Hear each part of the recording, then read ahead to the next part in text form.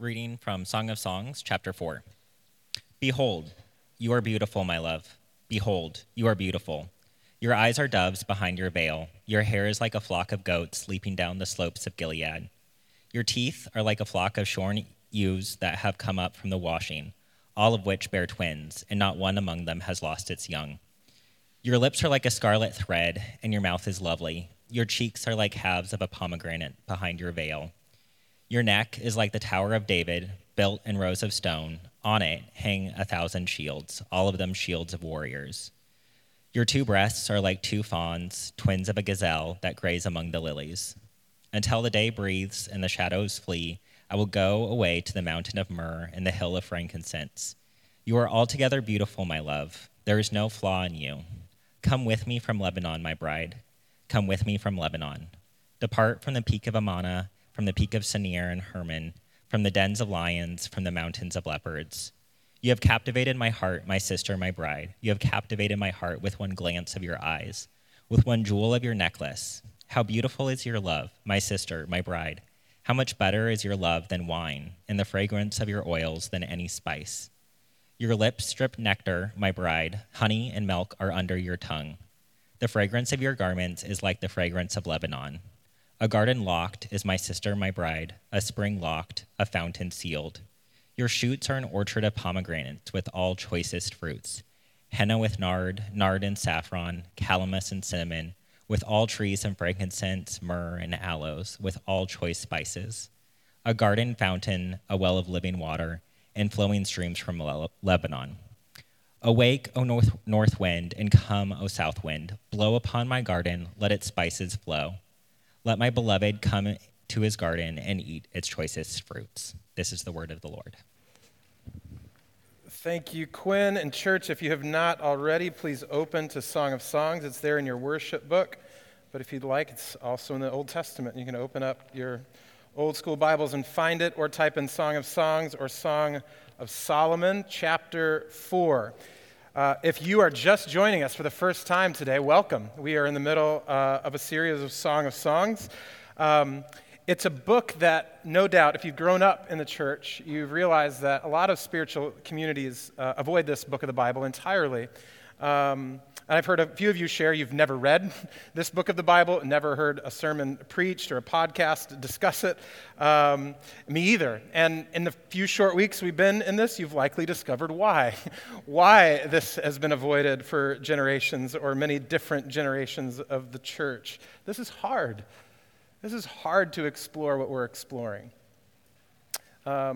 Exploring human sexuality through a gospel lens, through the scriptures, this is like the last place that we would want to go, or perhaps would find or believe that we would find anything so revealing and shocking. Because what it's doing ultimately is not just exposing, is it? It's reframing.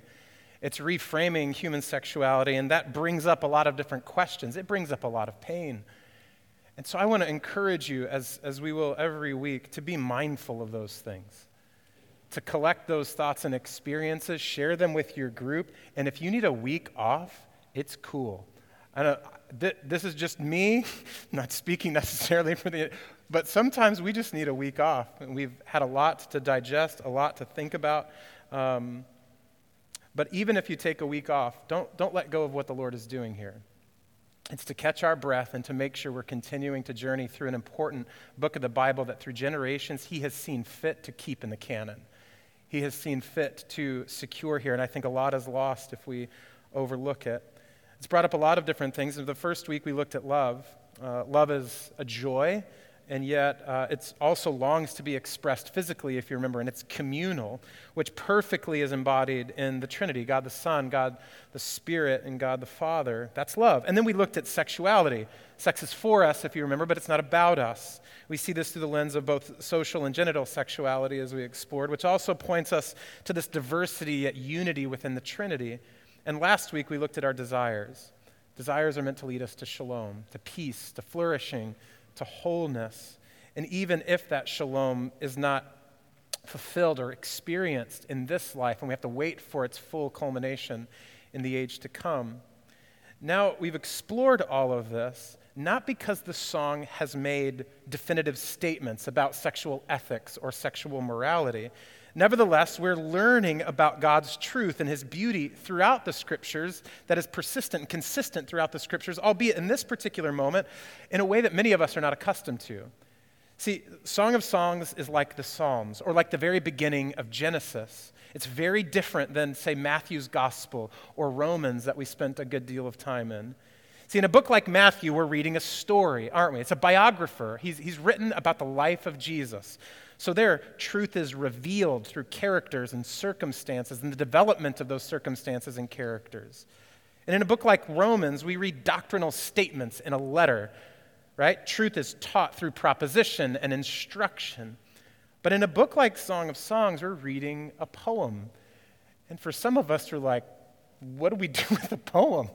What is that actually communicating about the heart of God? Well, in this case, truth isn't revealed or taught. It's painted. It's painted with nature, with emotions, with a cadence, with an order and a structure. And yet when all of these stories and letters and poems come together, what we get is a clearer and clearer picture of God himself. After all, God isn't just a story. He's not just doctrinal truths. He's not just a painting to be painted. In some respects, all of these things sort of capture different aspects about God. And when all of this comes together, they participate together in this overarching tapestry, if you will, of what God's word is and what it's made of. And in many respects, it's what life is made of. There's some times where you just behold the ocean and you're like, I get God. And other times you receive instruction. You go, that makes sense about who God is. And other times you hear a story and you go, look at God. In each of those aspects, God is revealing himself. He is instructing us, or he is merely showing us something about himself. I think this is really helpful to remember, especially today, as we think about our bodies. See, the groom is going to look at his bride and he's going to describe her physically, her beauty. This is the first of 4 even physical, even erotic depictions in the poem, one of which is from the bride to the groom, and the other 3 are the groom to the bride. And each of them is a prelude to lovemaking. And so it gets clear, it gets sensual, and maybe it gets really uncomfortable. But if we're not careful, we'll read his description today as some archaic and even draconian sort of standard of beauty. But of course, beauty is in the eye of the beholder, right? It's deeply personal. Old Testament scholar Dwayne Garrett explains that he is not describing so much how she looks, but how he feels when he looks at her. It's poetry. It's not teaching us doctrine. It's not describing a standard. The song is painting a picture of marital, sexual, and physical bliss, what it feels like. When mere prose are going to fall short, he's like, I'm going to write a poem. Yet even as he gazes upon her, his enjoyment of her beautiful body comes with a holistic and relational commitment. He says, you have captivated my heart. See, beauty isn't just about the body. Beauty calls for the heart and the mind and the soul to be fully captured in unison with the body. That's what I want to talk about today. I want to talk about beauty. I want to talk about our bodies. I want to talk about our visible selves and how they are inextricably linked with our invisible selves. Here's how we'll organize our time together. We'll look at the design of the body, then we'll look at the distortion of the body, and then we'll look at the healing of the body. So as always, as we've followed this series, we'll move from the design, what God intends, and then the distortion, what's happened since the fall, and then the healing, what happens through God in Christ. So let's ask for his help. Heavenly Father, just merely mentioning the body, a million stories show up in our hearts and minds. Innumerable feelings and fears and emotions and longings, all of this shows up in our being, in our minds, in our hearts, in our souls, and even in our bodies. And so I pray for my sisters, I pray for my brothers, I pray for myself.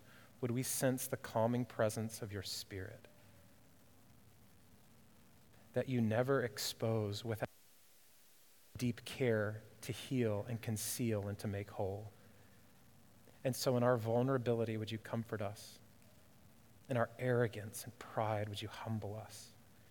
And in your truth, would you heal us? Because it is always a love that is, or truth that is spoken with love. So may we hear you, may we obey you, may we receive the healing power of your goodness, your grace, and your truth today. We love you. We thank you in Jesus' name. Amen. So let's read as the groom now beholds his bride, and he speaks adoration over her body. Song of Songs, chapter 4, verse 1 through 7. Behold, he says, you are beautiful, my love. Behold, you are beautiful. Your eyes are doves behind your veil. Your hair is like a flock of goats leaping down the slopes of Gilead. Your teeth are like a flock of shorn ewes that have come up from the washing, all of which bear twins, and not one among them has lost its young. Your lips are like scarlet thread, and your mouth is lovely. Your cheeks are like halves of pomegranate behind your veil. Your neck is like the Tower of David. Behold, or rather built in rows of stone, and on it hung 1,000 shields, all of them shields of warriors. Your two breasts are like two fawns, twins of a gazelle that graze among the lilies. Until the day breathes and the shadows flee, I will go away to the mountains of myrrh and the hill of frankincense. You are altogether beautiful, my love. There is no flaw in you. Notice that the groom's celebration of the bride's body is contained within a general confession of love and exclusivity of their relationship, their holistic beauty, if you will. This is true from the broader context when we sort of step back and look at the whole of Song of Songs, as much as it is true of the immediate and surrounding passage. See, in the previous stanza, the bride speaks this language of the soul 4 times. If you remember in chapter 3, she says that she was looking for him whom my soul loves. And in this passage, the bride begins, or rather the groom begins by saying, you are my beautiful, my love, behold, you are beautiful. And then he ends, you are altogether beautiful, my love. There is no flaw in you. See, he's speaking holistically, broadly, completely. And by the end of the song, the bride exclaims, set me as a seal upon your heart, as a seal upon your arm. See, between these immediate bookends, the groom moves from her eyes to her breasts. All along the way, he describes what he sees and what he feels beyond purely physical through poetic description. Her eyes are like doves, conveying tenderness and gentleness. Notice her teeth are like a flock of sheep, and this is amazing. He pays careful attention to the fact that her teeth are white and she's not lost any of them. And he's saying, praise God. Both are scarce qualities in the ancient world. And so what's he saying? There is a cleanliness and a health, and I rejoice in the God of Abraham, Isaac, and Jacob, right? But her lips also and her mouth are lovely. And there is no doubt he wants to kiss her. This conveys a similar urge she has back at the very beginning of the song. Her neck is a tower. It's dignified. It's wondrous. Her breasts are fawns and gazelles among the flowers. The meaning of this metaphor is less obvious, but it's clear that ultimately what he is anticipating is not just beholding and looking at her, but drawing close, and he desires to have sex with her. In fact, in each of these 4 physical descriptions of the song, the speaker stops when they arrive at the object of their sensual attention. See, while we might be a bit uncomfortable with the specificity, we're cool with generalities, but this is a bit too specific, perhaps, for some of us in these sensual descriptions. This is anything but prudish. He's not objectifying her. He's enjoying her. Not only will she soon describe him similarly in the next chapter, but he also respects and acknowledges boundaries. As we've mentioned, physical pleasure comes within the boundaries of committing their whole selves to one another. Not only so, but his physical impulses and visual stimulation are surrendered to her permission as he waits to hear back from her. Listen as he continues in verse 8. Come with me from Lebanon, my bride. Come with me from Lebanon. Depart from the peak of Amana, from the peak of Senir and Hermon, from the dens of the lions, from the mountains of leopards. You have captivated my heart, my sister, my bride. You have captivated my heart with one glance of your eyes, with one jewel of your necklace. How beautiful is your love, my sister, my bride. How much better is your love than wine, and the fragrance of your oils than any spice. Your lips drip nectar, my bride. Honey and milk are under your tongue. The fragrance of your garments is like the fragrance of Lebanon, A garden locked is my sister, my bride, a spring locked, a fountain sealed. Your shoots are an orchard of pomegranates with all choicest fruits, henna with nard and nard with saffron, calamus and cinnamon, with all the trees of frankincense, myrrh, and aloes, with all choice spices. A garden fountain, a well of living water, a flowing streams from Lebanon. Notice, though he's beholding her body physically, he's also surrendered. Her body and relationship with him, he describes as a locked garden, a locked spring, a sealed fountain. In Hebrew literature, springs and fountains illustrate male and female sexuality. See, he's not forcing himself upon her or manipulating her. He's seeing her body through the lens of her soul. Their impending physical union is part of a more holistic humanity. It's a mutual surrender, self-giving, and covenant kind of love. Here's where the design of our bodies comes into focus. You see, from the beginning, our bodies were designed good. After God makes the first humans, Adam and Eve, he calls them very good. There's intrinsic value to humanity's physical nature and form.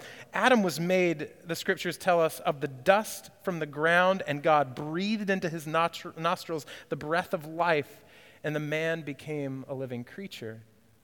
Eve was physically made from Adam. While he slept, God took one of his ribs and closed its place with flesh, and the rib that the Lord God had taken from the man, Genesis 2 tells us, he made into a woman.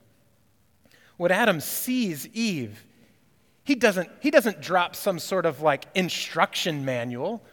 He doesn't like just tell a story about how it happened. Do you know what he does? He sings. He celebrates. He flows off the top of his head and he says, she is bone of my bone and flesh of my flesh. She shall be called woman because she's taken out of man. You're like, drop that right now. Drop that beat. That's dope. She's very good. This beholding then is a prelude to their lovemaking too.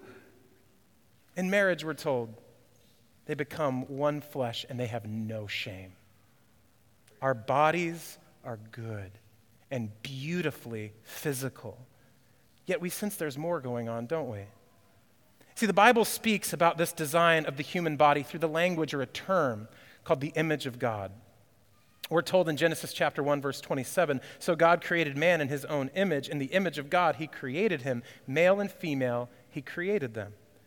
See, the divine image helps us understand how our spirituality, what is invisible, is in harmony with our sexuality, what's visible. Author Deborah Hirsch has written a really helpful book called Redeeming Sex. And she describes our bodies, our beings, through this uniqueness and interdependency of our sexuality and our spirituality. Spirituality, she says, is a vast longing that drives us beyond ourselves in an attempt to understand our world, to know and be known by God. On the other hand, sexuality, she says, is a longing that drives us beyond ourselves in an attempt to connect with that which is other than ourselves, a longing to know and be known by other people. See, we image God, or we reflect and represent him on earth through our connection with God and each other. Do you know that you cannot image God by yourself? It is always designed and meant to be through body-soul relationship. That's our design. That's the design of our bodies. Our spirituality is our desire to be seen and loved by God. It's our souls. Our sexuality is our desire to be seen and loved by others. It's our bodies. The image of God, then, is the union of these two desires and forms. Being whole is about being seen equally and simultaneously, body and soul. So as the groom enjoys the bride's whole being, he desires her physically within the boundaries of her worthiness, her autonomy, and her mutual commitment. See, her body is for his beholding only because they've been giving themselves heart, mind, body, soul to each other. His body is for her beholding because they've given their souls to one another. See, much of what means to be a human being, then, if this is our design, much of what it means to be a human being is missed and even harmed when we neglect this perspective.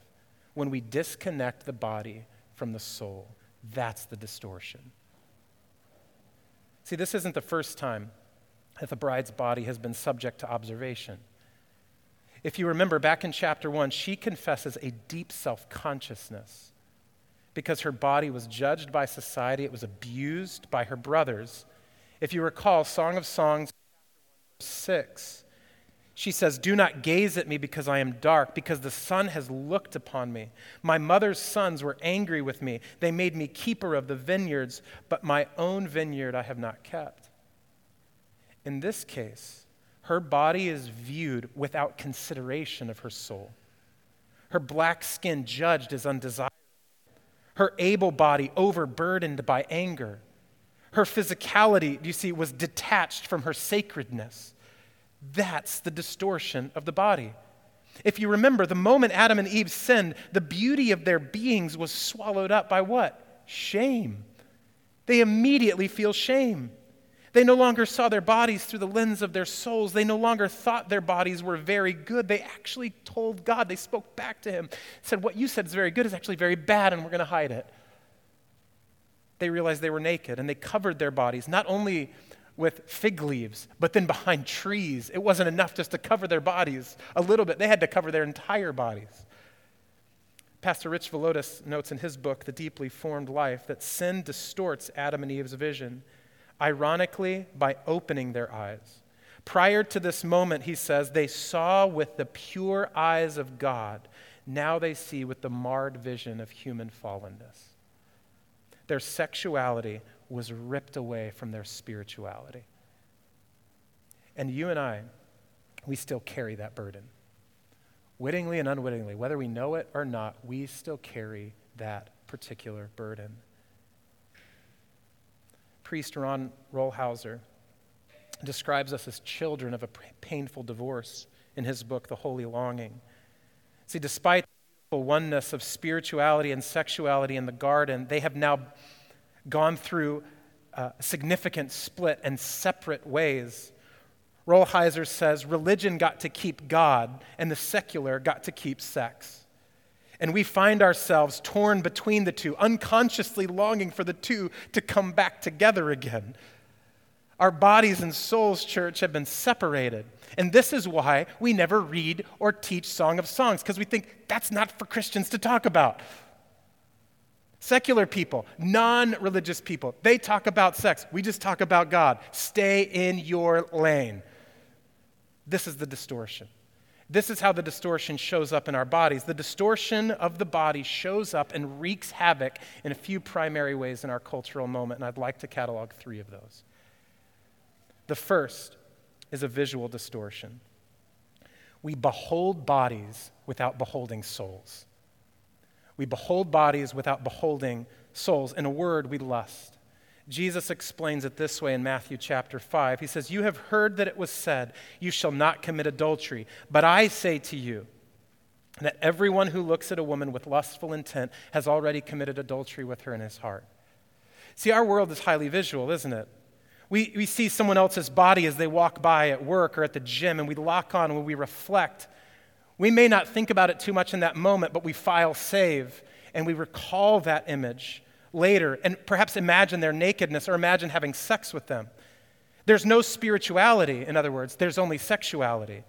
Our screens are oversaturated with pictures of bodies that have been disconnected from relationship and mutuality and sacredness. This happens so much, we weren't even aware of it anymore. Sex therapist Dr. Ursula Hoffman told New York Magazine back in 2003, that pornography is drawing young men in particular into what she called a compulsive behavior that disables them from having relationships with real and actual women. Now, this may seem like common knowledge to us, but this is devastating when it comes to relationships, not only before marriage, but in marriage. We don't know how to relate to one another because sexuality and spirituality have been torn apart. We behold bodies without souls, and it's harming all of us.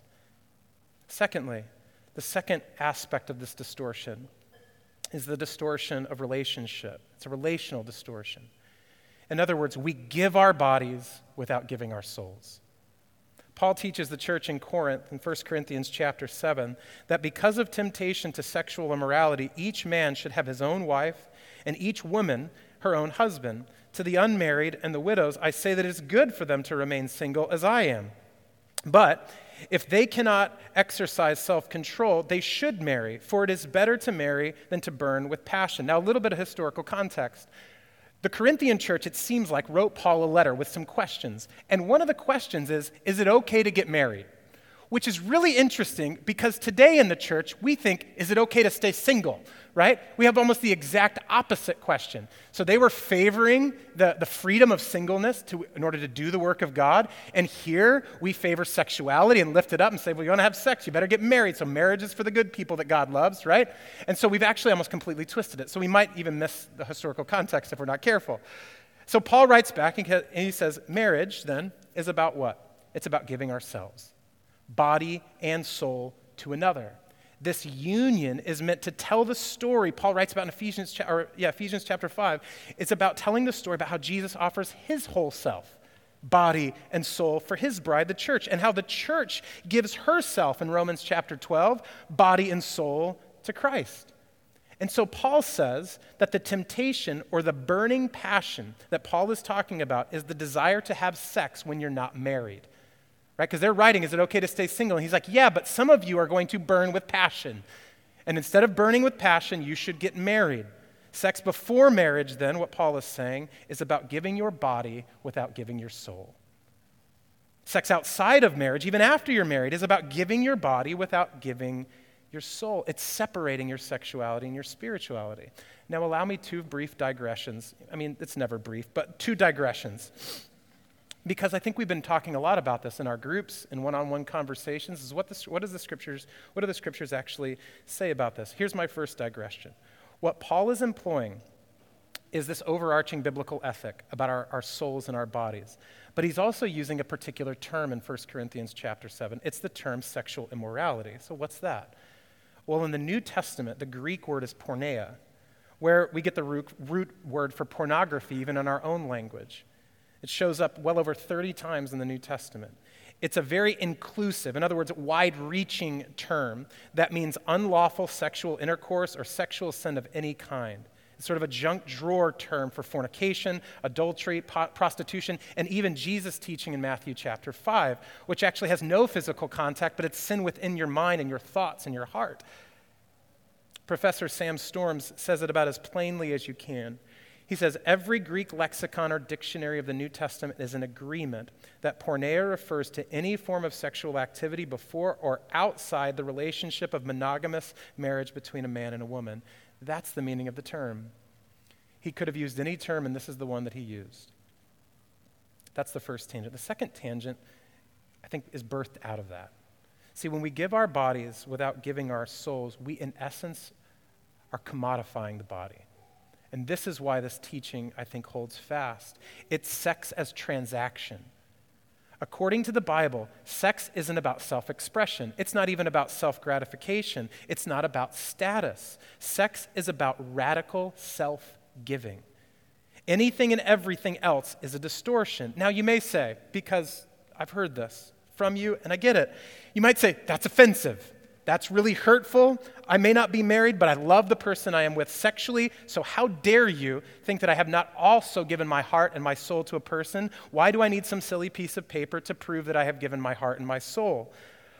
I would merely ask you, if you have given yourself heart and soul, what is a little piece of paper to just tell that story? The equal but opposite, if you will. See, to that I would say, of course, you are absolutely in love. No one is questioning whether or not you are in love with the whole person. You may even be engaged. Congratulations. Yet without marriage, have you really surrendered your life? Have you really said all of me for all of you? Or have you hedged your bets? You haven't become one in promise and vow and in covenant. Without marriage, without covenant, we remain in a consumer-based relationship predicated upon our respective feelings, happiness, and satisfaction. It's not based on promises nor on souls. Thirdly, digression over. Thirdly, the third distortion. Not only is this a distortion of what we see visually in our relationships and giving our bodies without giving our souls. The third distortion is of value. We assign value without valuing the soul. See, while we might agree that beauty is in the eye of the beholder, isn't it true that there's kind of a social expectation and agreement? This is what beautiful looks like. This is what beauty is. There's sort of a social standard that as a society, we define beauty together. And you are valuable whether or not, depending on or not, if you measure up to that particularly prescribed social definition. But this, of course, is nothing new. We always think we invent stuff, and then you open the Bible, you go, oh, this is pretty old. The story of Jacob, Leah, and Rachel. Have you heard it? It shows up this way. Jacob was a pretty dissatisfied person, kind of disgruntled with the life, the cards he was dealt, if you will. And so he started looking to marriage, like many of us, to make him whole and complete, because he saw Jerry Maguire and thought, why not me too? Someone else can make me whole. I'll find my Renee Zellweger. And he does. He finds Rachel. He finds Rachel, desires Rachel, because she meets a particular standard. Hear this from Genesis chapter 29. He goes to this guy named Laban who had 2 daughters. The name of the older was Leah, and the name of the younger was Rachel.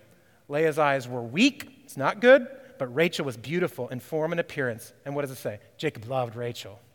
He wanted Rachel. By cultural standards of beauty, then Leah didn't measure up. Rachel did. She was beautiful. So Jacob wanted Rachel because of the value assigned to her appearance. He didn't know anything else about her. And he gave his life 7 years in pursuing Rachel. And if you've heard the story, you know it doesn't go well. It doesn't go well. And we do the same thing. When we are looking for a partner, we may joke about our high standards, but we ought to consider if our standards are righteous, if they are godly, or if they are informed by the prevailing cultural definition of what beauty and love look like. See, it's a distortion. It's not wrong to be drawn to someone's appearance, but it is a distortion to ascribe cultural ideals of beauty without considering the soul.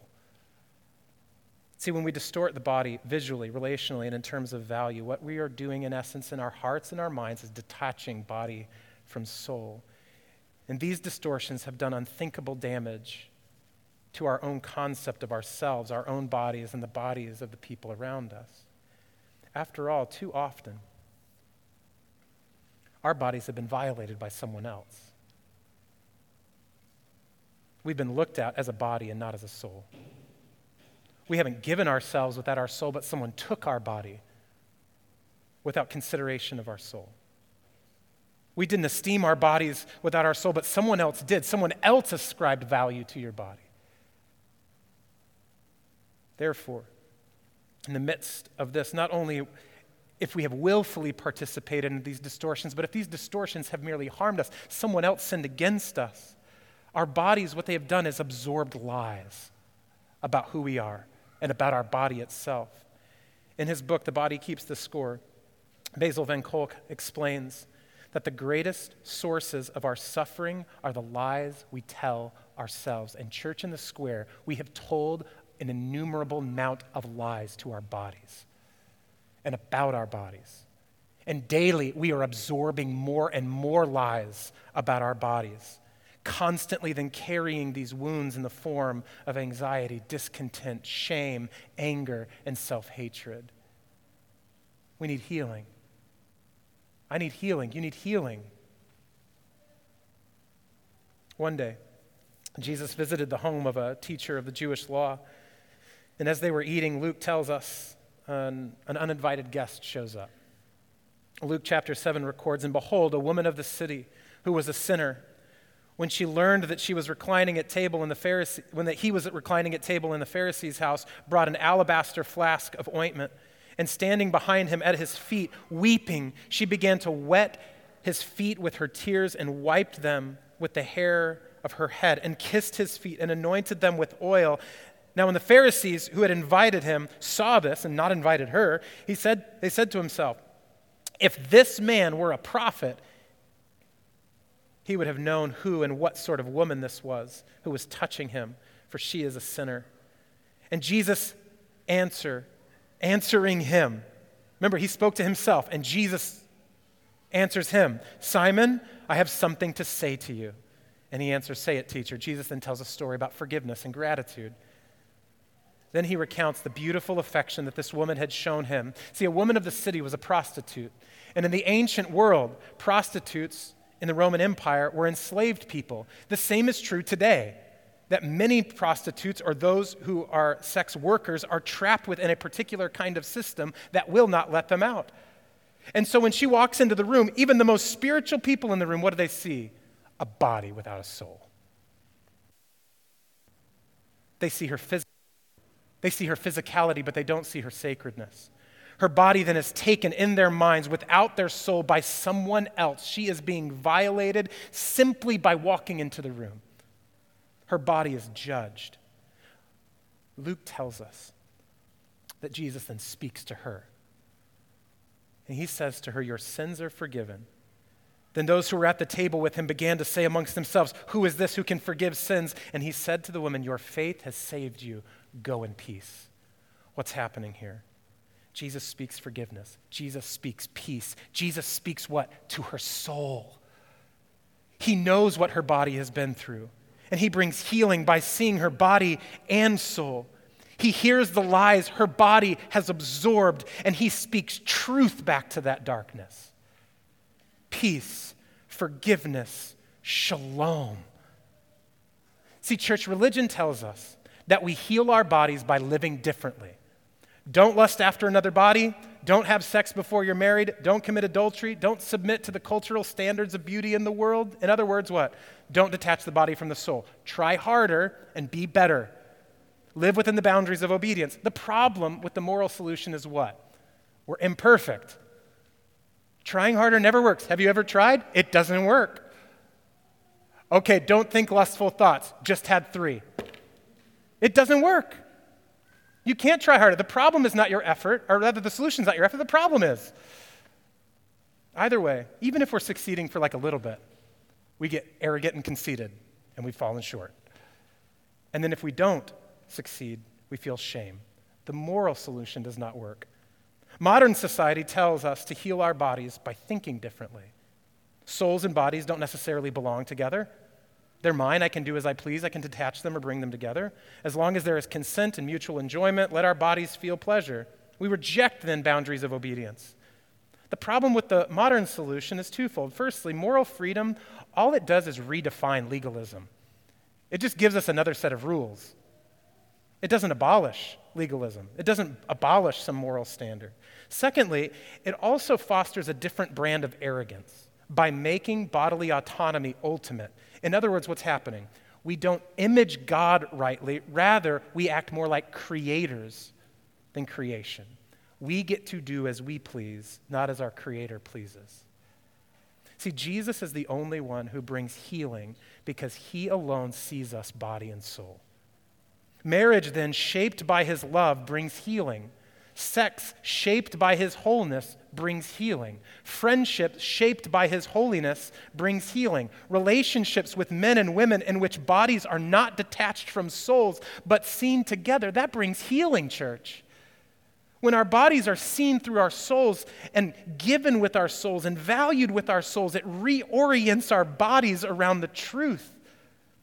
The power and basis for all of this is where?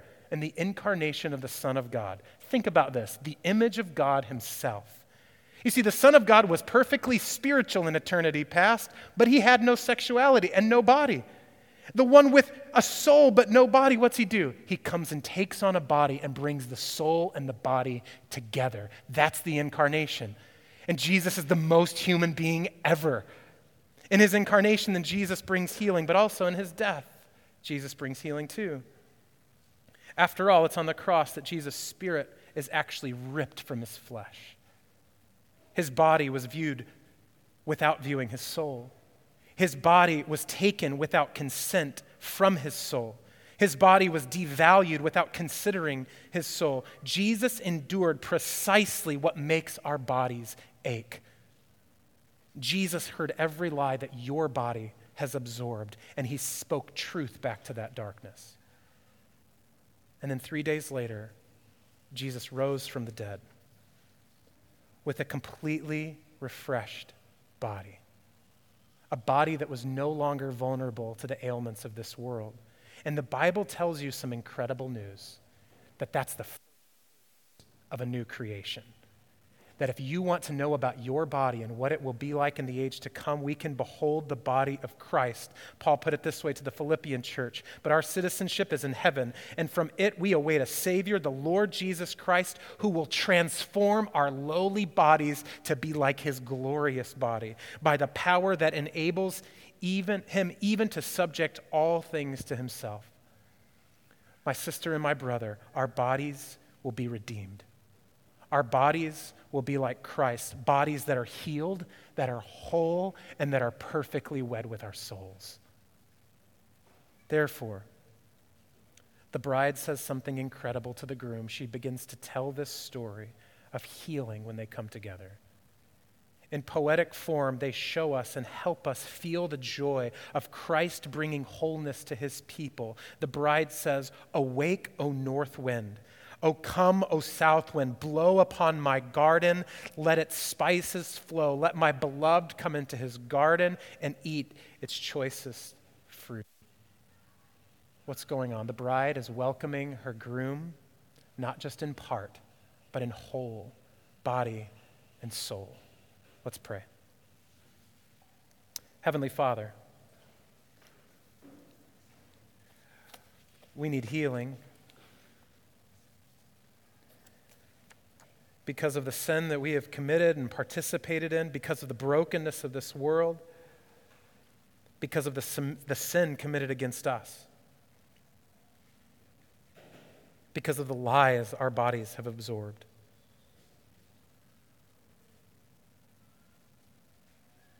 So, Father, would you help us to step into the light,